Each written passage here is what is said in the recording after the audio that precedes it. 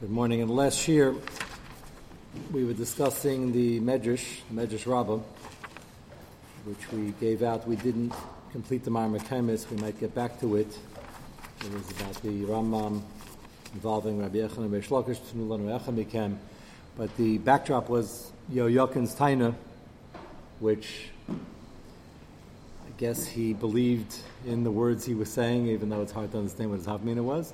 But when they came to him and they told him that Nebuchadnezzar was waiting for you and that you needed to surrender because we had a conversation with Nebuchadnezzar, and when he laid siege, we asked him if the time of the Churban was here, which they had a Messiah that it was probably coming, even though there's still room for tshuva. But he came with his forces, stayed a bit of a distance because he was scared, Nebuchadnezzar himself.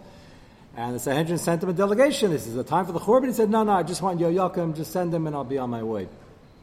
And although you can't trust him, over here he really was not interested in the Churban for his own personal reasons, not because he saw the inherent value in the Beis HaMikdash, because he didn't really understand it.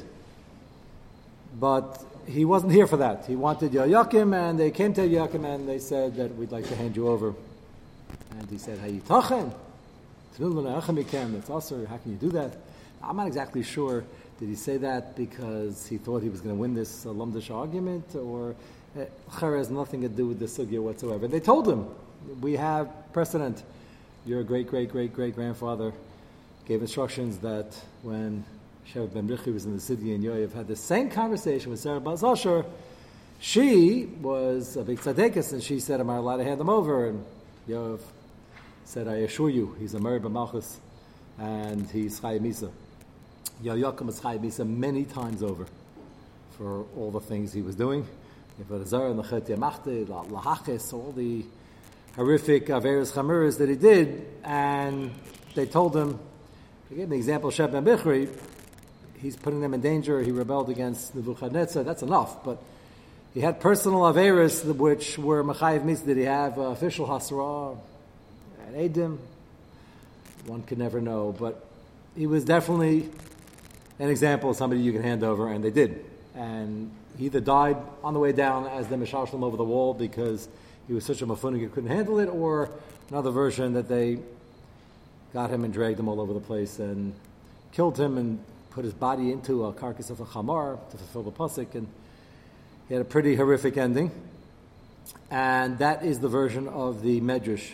The Yerushalmi, which I'll just read to you, it's a few lines, the Yerushalmi in Shkolim Perek Shishi, has a similar Maisa. Similarity is that when Nebuchadnezzar came to town again, laid siege and said, I want the king. The king over here is Yochakim's son, Yehoiachin. And the Midrashim explained that he appointed the son for the Mahalach over here, that they wanted somebody from the royal family ruling over the people. Perhaps they'd behave better, he'd be able to collect taxes. And then when he got home, they told him, Nebuchadnezzar's advisor says, I understand, you just had a problem with Yochakim, you had to arrest him and kill him. Why'd you appoint the son? He's going to give you the same problem, and he can't be trusted, which probably wasn't true in this case, but Nebuchadnezzar came back with the army and laid siege again. And I'll read to you the Lashon.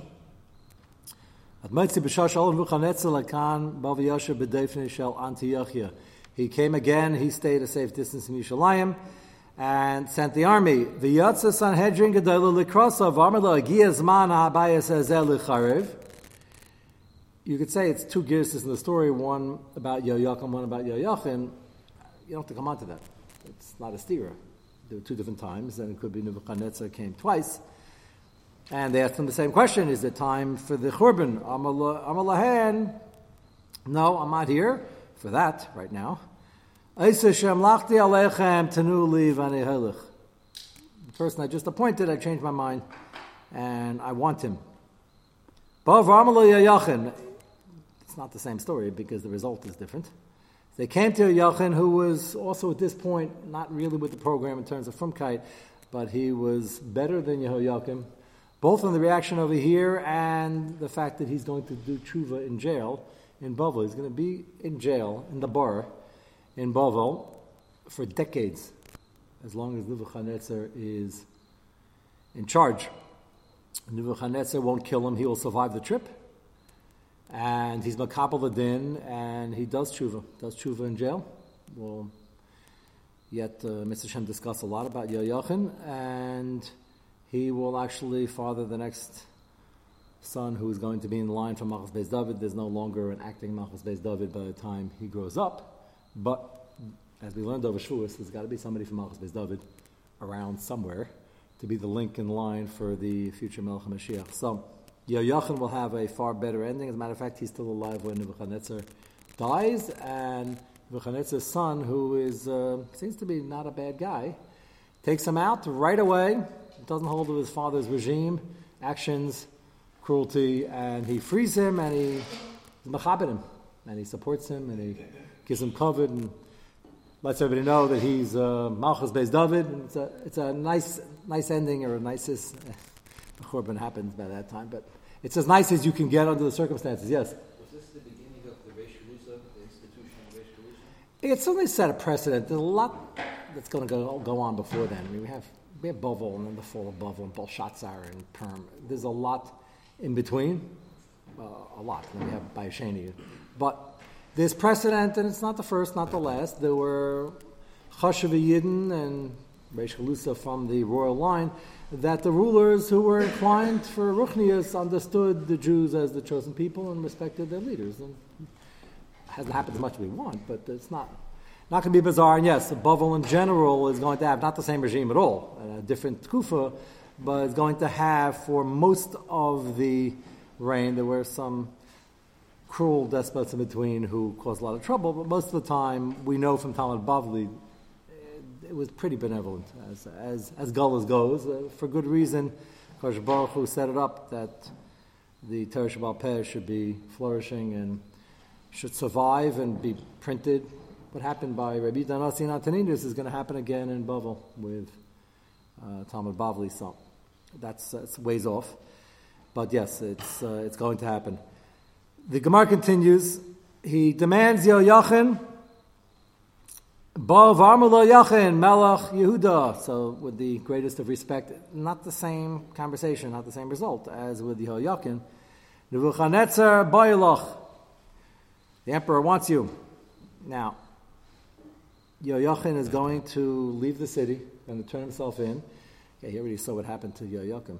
So, that itself is a bit of a prodding, and convinced him to surrender. He wasn't sure when he goes to meet Nebuchadnezzar if he's going to be able to convince him to stay on the throne and convince him that he's not going to rebel and pledge allegiance again. He's going to try. It's not going to work. And Nebuchadnezzar is going to have him and his mother, the queen mother is always very chashuv, and the rest of the family arrested and sent to Bavel to languish in jail for decades. But he doesn't die. He doesn't try to execute him, and that's the good news here. Silver lining. What's fascinating about the next part of the Yerushalmi, he goes and he's preparing to leave the city. Before he does that, shows you again the difference, the marked difference between Yoyachin and Yehoiakim. Kivin sheshama me'am kach, he hears with the Sanhedrin paskins that he's got to go and he's not going to fight them. Notal maftechas shel beis hamikdash, he takes the keys. Kainim had the keys. I guess the Kohen Gadol had the keys. Skan Kohen Gadol, the Gabayim, the Gizber, and the king. I guess the king had the master keys. And he takes the keys, Allah lagaga shel heichal, and he goes to the roof. Amar lefanav ribein shalom. So it shows you, even though he officially wasn't that from now, but he's pretty from. Yehoiakim didn't have this reaction at all. And he sort of dabins, Amar lefanav ribein shalom, the sha'avar hayinu ne'emanam lacha v'yim avtechasayach mesirin lanu. Up till now, we were more or less Ne'emanim. Interesting word. We were Ne'emanim. This is happening because they weren't Ne'emanim. But we tried our best, or we almost tried our best. We should have tried our best, or we're sort of admitting that we, Ne'emanim, in the frame of reference, we weren't trying to openly rebel. It just tells you more about Yoyachin than some of the other operators, including his father. And the keys were in our hands. We no longer can be, or we weren't, or we didn't do enough to do tshuva. However you touch it, we're giving back the keys, And the Gemara goes on to say that the two versions of the story are very similar. Either a hand came down and took the keys, or the keys went up and didn't come down, which is in direct violation to the regular laws of gravity, which means either way it was an ace. Where they saw a hand, but it didn't come back down, it didn't come back down. The question is what happened at the moment, but both stories tell you that there was, in the eve of the Churban, come out an ace nigla, to show them that, yes, you weren't Naaman, and there's going to be a big problem, and there's going to be trouble, and there's going to be suffering, Le'olenu, but I'm still here, which is what HaKadosh Baruch Hu will do beremez kaviyachol to show Klal Yisrael, as he still shows us today, that he's still here. You just got to see the nisim. Then it was more Begali, and that's the silver lining, the story that's about to unfold. But the fascinating Yerushalmi, it doesn't sound like the end of the Yerushalmi. It's the same story, and just the gears have changed. Yoyachin and Yoyachin. It's a completely different. The first part starts like that. It's a completely different narrative. And Yoyachin already shows us his true colors in a positive way, that he really has remorse. He's going to come to the emperor now. We're going to go back to the pasuk for a few pasukim. And he's going to try, and Nebuchadnezzar is not going to be very cooperative. Take a look at Malachim Beis, Perek Chav Daled, pasuk Yud. Where we left off. And now we're going to see what happens not only with Yoyachin, but with his generation. The Gemara Gittin is going to mention this was a chesed from HaKadosh Baruch Hu within the din, that HaKadosh Baruch Hu is going to send a wave of the best and brightest of Yerushalayim to Bavel a decade plus early to set the foundations of the community, so that when everybody else gets there, if and when everybody else gets there, I keep putting that in because I don't want to give the impression that there's no chance to do tshuva. The window is closing quickly, if not almost sealed shut, and we know there's going to be a Churban because we know the rest of Malachim, but when we get to discussions between Yirmiyahu Novi and Tzidkiyahu, we have to figure out, part of the Nevuah is going to be, there's going to be a Churban, give up, but if you give up, it's going to be easier. So at that point, it seems to be a point of no return. Right now, the preparations seem to be in full force to make sure that that gullus is something that Klal Yisrael can survive. It's more difficult to tell at this point whether somebody could have still done tshuva. Not really necessary for us to know. Tshuva is always possible on a personal level. The question is the Gezerah for Klal Yisrael. So Yoyachin and the people that are going into Gullus are the Rosh Sanhedrin, Tamid Chachamim, and the people that will lay the foundation. And this is a tremendous, tremendous chesed, something that we did not have here in Gullus America. Just to pick one contrast. Kosh Baruch Hu, in his chesed and rachamim, still gave us so much in terms of the resources and the ability to rebound, but we lost a lot at the beginning till we got on our feet.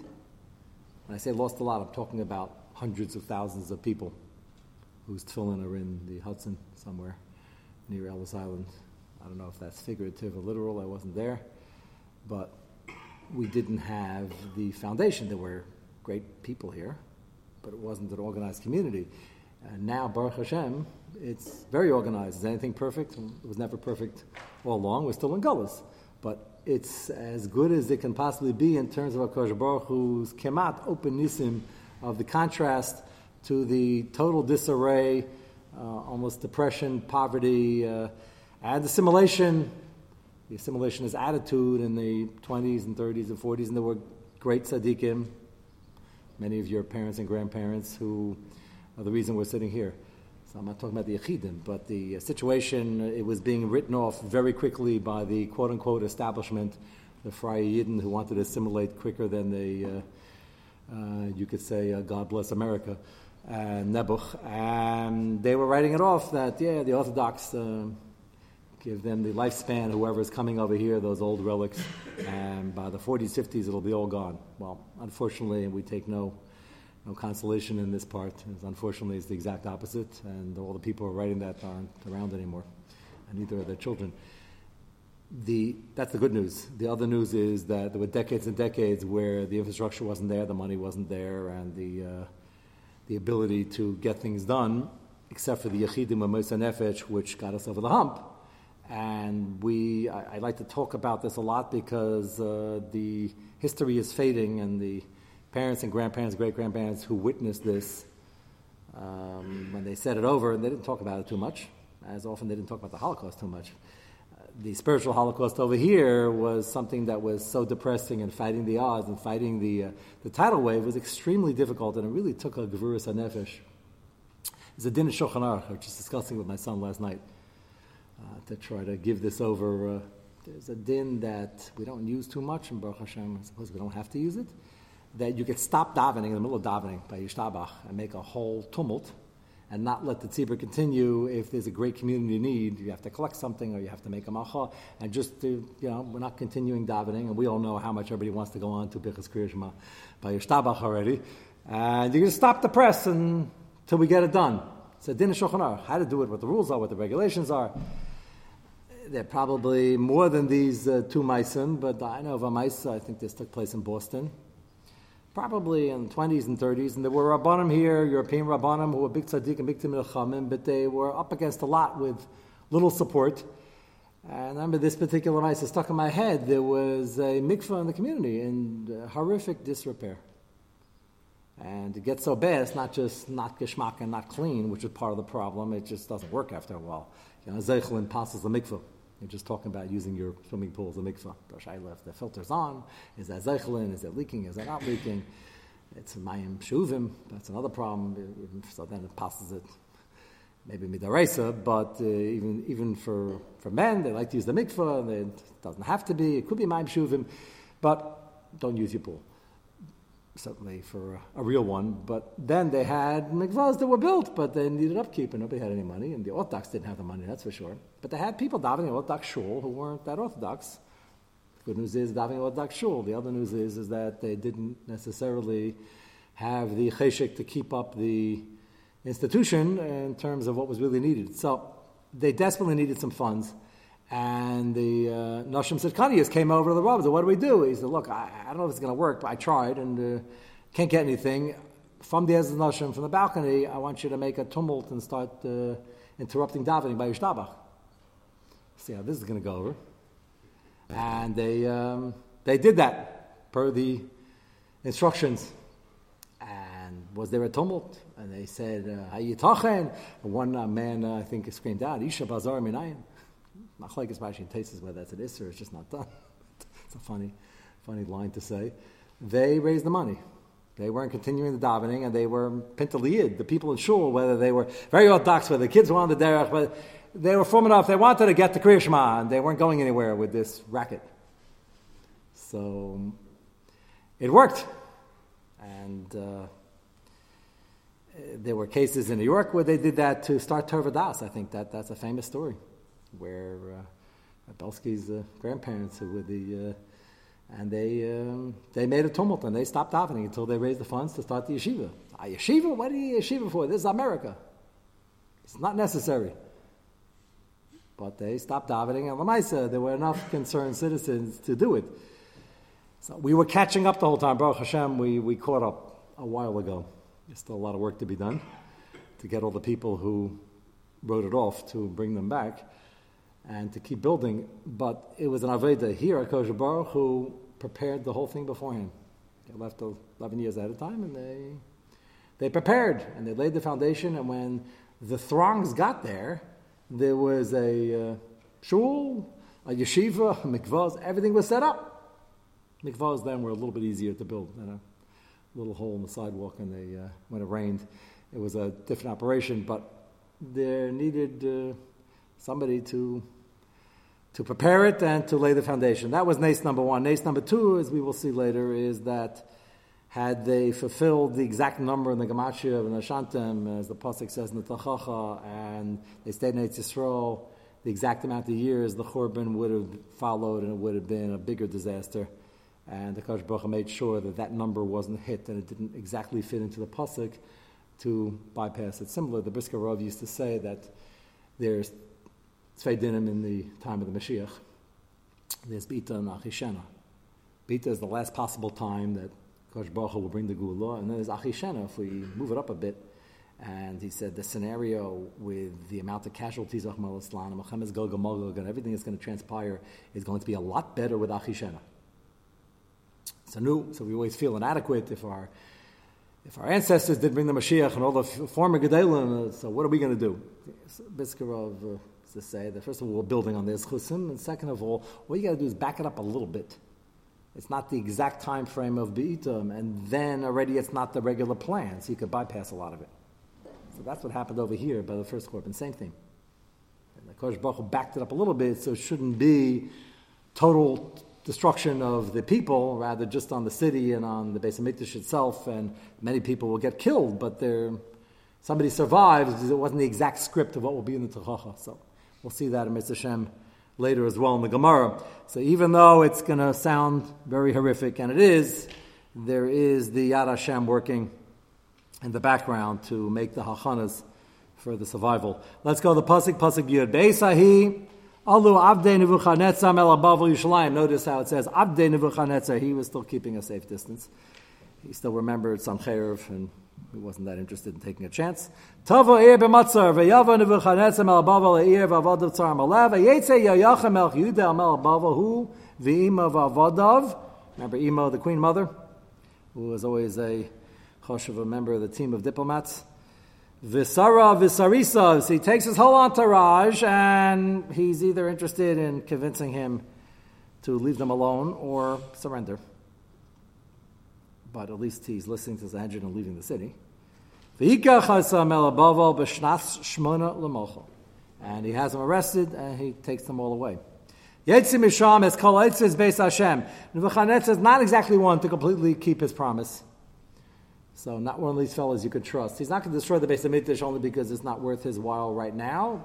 Main reason is Hashem wasn't Gezer yet. But in his mind, he's not interested in destroying it, but opportunity to make money and make a mess and show them who's who, he's not going to pass up. And unfortunately, he raids the Beis HaMikdash, and he takes the Eitzers. Yetzim Misham is called Eitzers Beis Hashem, V'Eitzers Beis HaMelech, whatever was left in the royal treasury. The Yekatze says, Kol Klei Azav Asher Asa Shlama Melech Yisrael Beichel Hashem. We wouldn't even think this is like bekavadik for him. He apparently doesn't care, and this is what emperors did. Not only did he take all the money and all the treasures, you picture him opening up the chest, smashing the boxes. He's now peeling the precious metal off the walls. I don't know. I had to be there. I would have thought, like, you don't have enough money? Isn't this embarrassing for you? This is what you have to do. The Nazis took like the teeth out of people's mouths. Yeah. So that's unfortunately a good example. It's like, it looks to us like it makes you look even more greedy than we know you are. Like, why? But apparently it didn't faze him. Why did he wait till the 8th year if he was like... I described the whole back and forth discussion with his cabinet in 1 minute. Nothing happens that way. Travel, he left. You know what we just read, the army came, we left at the siege. There was a siege. This takes a lot of time. Yeah. What? Yeah. Where Eretz Yisrael is the center of the world, and everything is happening because of the Yidden. But Lamaisa, Hashem always makes it look like there are other things going on, and that's not surprising to me. And that's the cabinet say, yes, it's ridiculous. You have another king sitting on the throne. He's a threat. Who knows what? Then he can cause everything to unravel. He said, okay. He was more than happy to get to it, but your example with the Nazis and Mal Shemam is a good example. It's like, we would think it's not even Makavadik. Like, come on. Like, everybody have some pride. You got to stand here and have your men take... The answer is whatever was peelable and whatever could be unscrewed was unscrewed, and precious metal was precious metal. And unfortunately, they forced the Yidden to do it. Of course, yeah. They didn't. He wasn't sweating. Don't worry. He wasn't. But by Nazis as well. Yeah. I just think that it's I guess a funny question to ask, to say something's not B'kavadik for a Rosh Musha who couldn't care less, that his whole etzem being was not B'kavadik. Okay, that's the answer. But just I'm pointing it out for a reason. What? With the rabbit also, he didn't want to do it.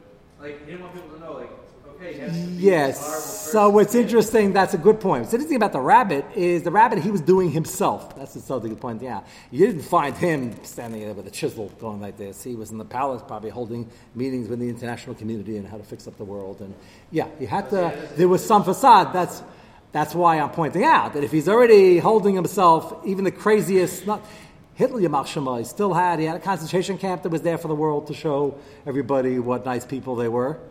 And he had some pressure from the Swiss press when they reacted finally, too little too late, to the things that were going on, and it put pressure and allowed the Swiss people to snub their nose a little bit and get some Jews over the board. There was some international pressure that worked a little bit to save every life is precious.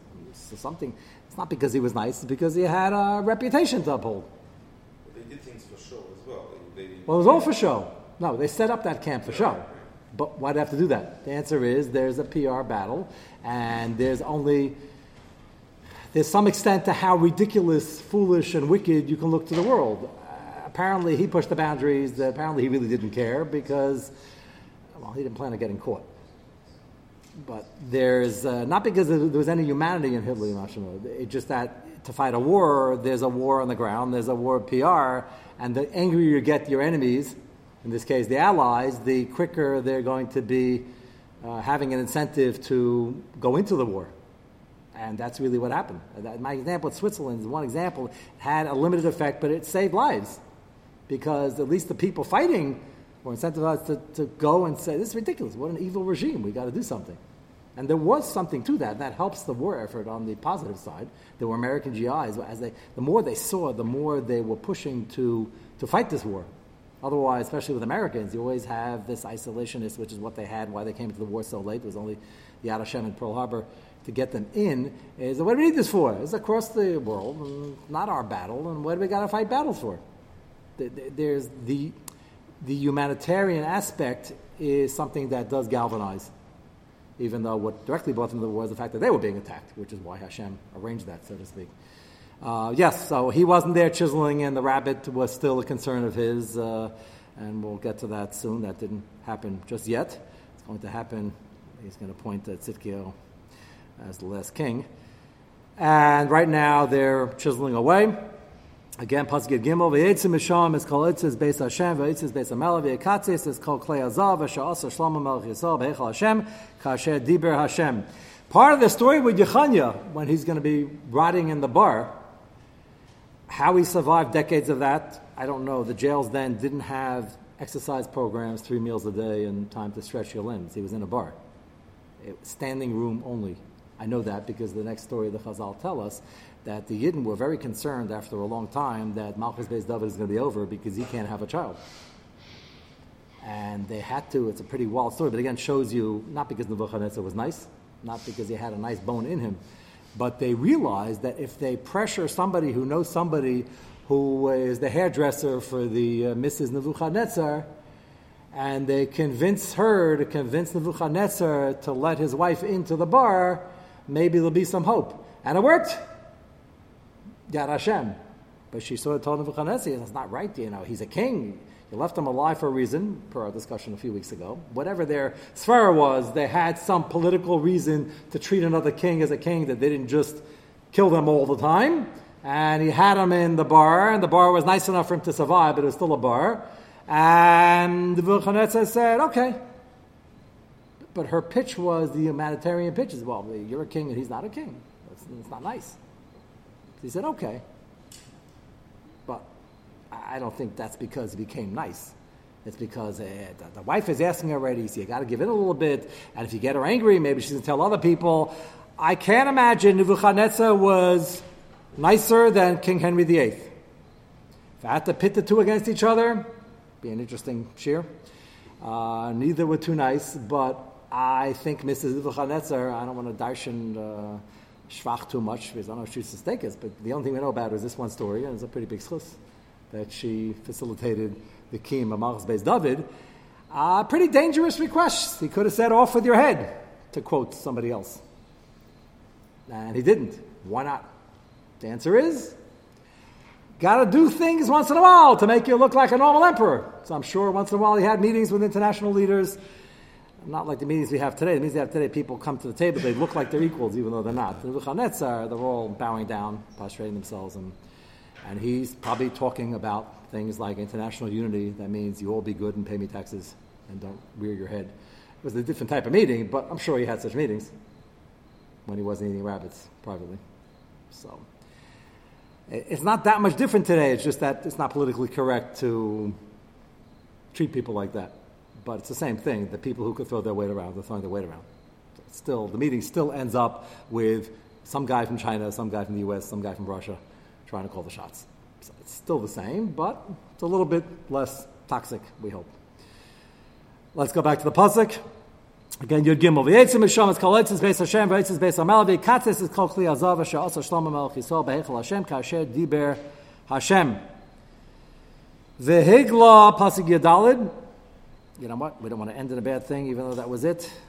We have some time for the Teres Habayis, if you took one. I don't know if you took a Peliyot or Teres Habayis. I wanted to make a little headway, still on Shavuos and Talmud Torah material. See if you can grab one nicely. You don't grab firm, but take one quickly. Yes, Chavis Chaim always, especially when he tells you, reminds you what Yeshiv Ma and Talmud Torah. Let's go back to page Lamed Beis, where he left off in the second paragraph. He's talking about the tricks the Yetzer Hara plays on our mind to convince us that we're learning enough and you don't have to add to the schedule. So first thing you got to know, he's a shakran, and don't believe him even though the Yetzer Hara is also pretty politically correct. And he'll give you many reasons why you're doing enough. The Hinei, second paragraph, page Lamed Beis. Hinei linyan siba harishena. He lists 4 main reasons why people feel they don't have to increase their learning. First one is plain and pashut omer mutter, that mechatesi there's a chiyuv. I already had my seder share in the morning and night. Just to have some time at lunch doesn't mean I have to continue. And the Chavis Chaim says he holds meikar hadin. The chiyuv of hasmada is meikar hadin, and it's not an option. Even those who say you could technically be yetzu a little more than the middle of night, it doesn't mean that you're not leaving your main tachas l'chaim on the table. So it comes out the same thing. You'd have to be a shaita to leave any Talmud Torah on the table when it's connected kulam, as he will explain. Hinei linyan sibur yishaynik kvar be'ana b'reish perek aleph shebechuyev adam lilmud tamid b'chaleis. That's the Chavis Chaim's psak.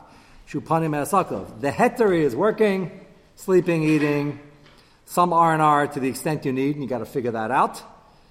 And after that, the chiyuv of Talmud Torah is still there. It was there the whole time, and it comes back into play. Vayem Baruch Chaim Sen Menvav. Kaimalon is interesting. Raya comes to Birchas Torah, you say it in the morning, and then you go to work. Have a long hefsek, and then you open up the Sfarim by lunch. It doesn't even give you to the end of the day. Why don't you have to make a new Birchas Torah? You had a 3-hour hefsek. The answer is there's no hefsek because there's no hesach hadas from learning, and you have an ongoing chiyuv the entire time. So if somebody would stop or the client would be late to the meeting, you'd have a chiyuv to think and learning. If you have the opportunity, open up the sefer or do something. So there's no hesach hadas. Yes. Where did the wonderful magazines like Zman, Mishpacha, where did they fall? Excellent question. So when we get to Daled, we will get to those are the good ones already. We will get to that. The answer is that comes in the R&R, and you got to know how much. It's preferable if you're reading something already to read something from the Torah Hashkafa, read something that gives you some Musar Haskel, as some of the editors in some of those magazines always to try to put in even a completely secular story. Some Musar at the beginning of the end, something you could take away, but you're 1,000% right. If you get lost in it and devour 250 pages at a shot, and even if you read fast, it's 2.5 hours, that's a lot of R&R. And you have to be honest with yourself, did I really need that much of a breather? The Rabbi Akiva Eiger wasn't that difficult, and I have to cool down a little bit, 5 minutes, 10 minutes, 20 minutes. You got to figure out what you need. And that's the Yetzer Hara over here, is that if for a Ben Torah, for a frum person, he's not going to get lost. We already figured out, I hope, we're not reading the secular press in a way that they're printing pretzis and we're looking at it thinking this is mutter, and then printing Lashon Hara. We're trying to have frum publications to cut out the pretzis Lashon Hara and all that. There's not a perfect science. And with that, we think it's mutter. The answer is, well, then you hopefully got away from the Yisurim. Now you just have to figure out the Bittul Torah aspect. How much are you allowed to read for your R&R and to keep up with the times? And that has to be assessed. But, I mean, a lot of it you could consider the Talmud Torah. If it's a direct Torah article, then you're fine. And if it's an important Musar Hashkafa, we try to learn from whatever is going on around us. And we here in the shul try to contrast the proper Hashkafa with what's going on in the world quite often. But you have to know when you're fooling yourself. And there's how much the R&R is necessary just to have a breather. The question is, how often and to what extent? And then even when the Yetzer Hara is trying to convince us we need this for the Hashkafic point, do you really need to spend 2 hours reading about this terrorist or this detective and this and that to learn at the end? The moral of the story is, don't waste your time with being a detective. That's a good Mussar. But you probably didn't have to read the entire storyline to get that message. So you have to know what you're holding, and you have to know what you can handle. But Chavetz Chaim's message over here is, you can probably handle more than you think you're handling now, and the Torah requires you to try to handle more than you're handling now. That's going to be the message over here. So there is room for it, and Baruch Hashem, Achshadera, we're in a place where at least you're not reading Kfira and looking at Pritzes and blatant Lashon Hara and anti-Semitism. That's the good news. And the other news is, the downside of that is you could think that this is a mitzvah rabbah, and therefore not go back to your Gemara as quickly as you would have. That's the difficult balancing act. So getting back to his dik and Birchas Torah. First word of the line, Lund. The Kaimalam. Sham Lingi Birchas Torah. Deina Mechuy Levarach. Rak Pam Achas Babeker. If you take a long nap, we discussed that yesterday. Is that a hefsek? Achlek Sapeskim. When you have to do it and when you can cover yourself perhaps with Avos Olam. Learn after Shemona Esrei. Filim Halach LaSakov Kamashos Ein Tzar Lasil Levarach Kishalayim B'Tzarayim. Ve'ena daima letfilin the kaimal dim right so lelav sham b'tzarayim so lots of levar mishon devada avi hesachadas ben time. You took off your tefillin, you went to the bathroom, you have to make it a bracha because you were in a makom, you couldn't wear them. But even if you didn't, if you took them off for a few minutes, or you know you had das not to put them on, you're going to work. So then if you happen to have a pair of tefillin at work and you want to put them on, we don't normally put them on more than davening because Maker Din is supposed to wear them all day. We don't do it because we're worried about a machshavas. If you put them back on for whatever reason, you got to make a bracha. Because of course it was hesach hadas. By learning, there isn't. 1 second. The kadling and limatayra and ashayach hesach hadas choshaita v'shaita mekiv shenifna me'asakav chiyav alel. The learning is a heter. The working rather is a heter to stop the learning. And there are times during the day you have a break and the meeting is late, or you're having a board meeting, pshuta kamashmo, and they don't need your input every minute. You can think of learning. Unless they're about to call on you and you're not going to be focused and you're wasting the boss's time because you have to get back into the meeting. But if it's not stealing from the boss and everybody else is spacing out or doing whatever they're doing on their phone, then you could take a break, yes? Since it's possible to learn in the bathroom, why isn't it a hefsek for Talmud Torah as well? Happens to be there are some interesting ma'asim in the Gemara where there was some heilige Talmidei Chachamim who learned in the bathroom out loud, not on purpose, they just were anusim, because we have halachas that are said over, I heard from so-and-so in the bathroom. And all the Mepharshim say, you heard from so-and-so in the bathroom? He was thinking of learning, he said it loud enough, the answer is he wasn't trying to give shir in the bathroom. He was an honest. Now that's a case that's unusual. Halavai should be on that madrega. And while a person is actually using the facility, they can't learn, but it sounds like Chavetz Chaim is treating it as another heter, parnasa, and tefillin is a chefsa shel kedusha. You can't bring that in, so you have to have it up here. Your mind is not your brain is not a chefsa shel kedusha. It is, but we don't treat it as such al pi halacha. So the fact that something is in your head and Yetzer Talmud Torah thinking is not something you're supposed to do l'chatchila in the bathroom, but it doesn't puzzle the. You understand? The tefillin you can't bring in. The thing has to be left there. It's I think the hefsek over there is more concrete. But yes, l'chatchila we don't think of learning in the bathroom. I have people complaining to me, big tzaddikim, who they have a Yetzer Hara, they only think of learning in the bathroom. They said the strangest thing, the Yetzer Hara, while they're learning, they're thinking of everything else, and in the bathroom, they somehow it comes easily. So yeah, that's the Yetzer Hara at work. L'maisa, Chavetz Chaim's raya is that you don't have to get back into it in terms of the bracha, because there shouldn't be a hefsek, because the chiyuv is hovering over the entire time. And I guess we're not going to finish the paragraph now. We'll, Mr. Hashem, continue it on Shabbos.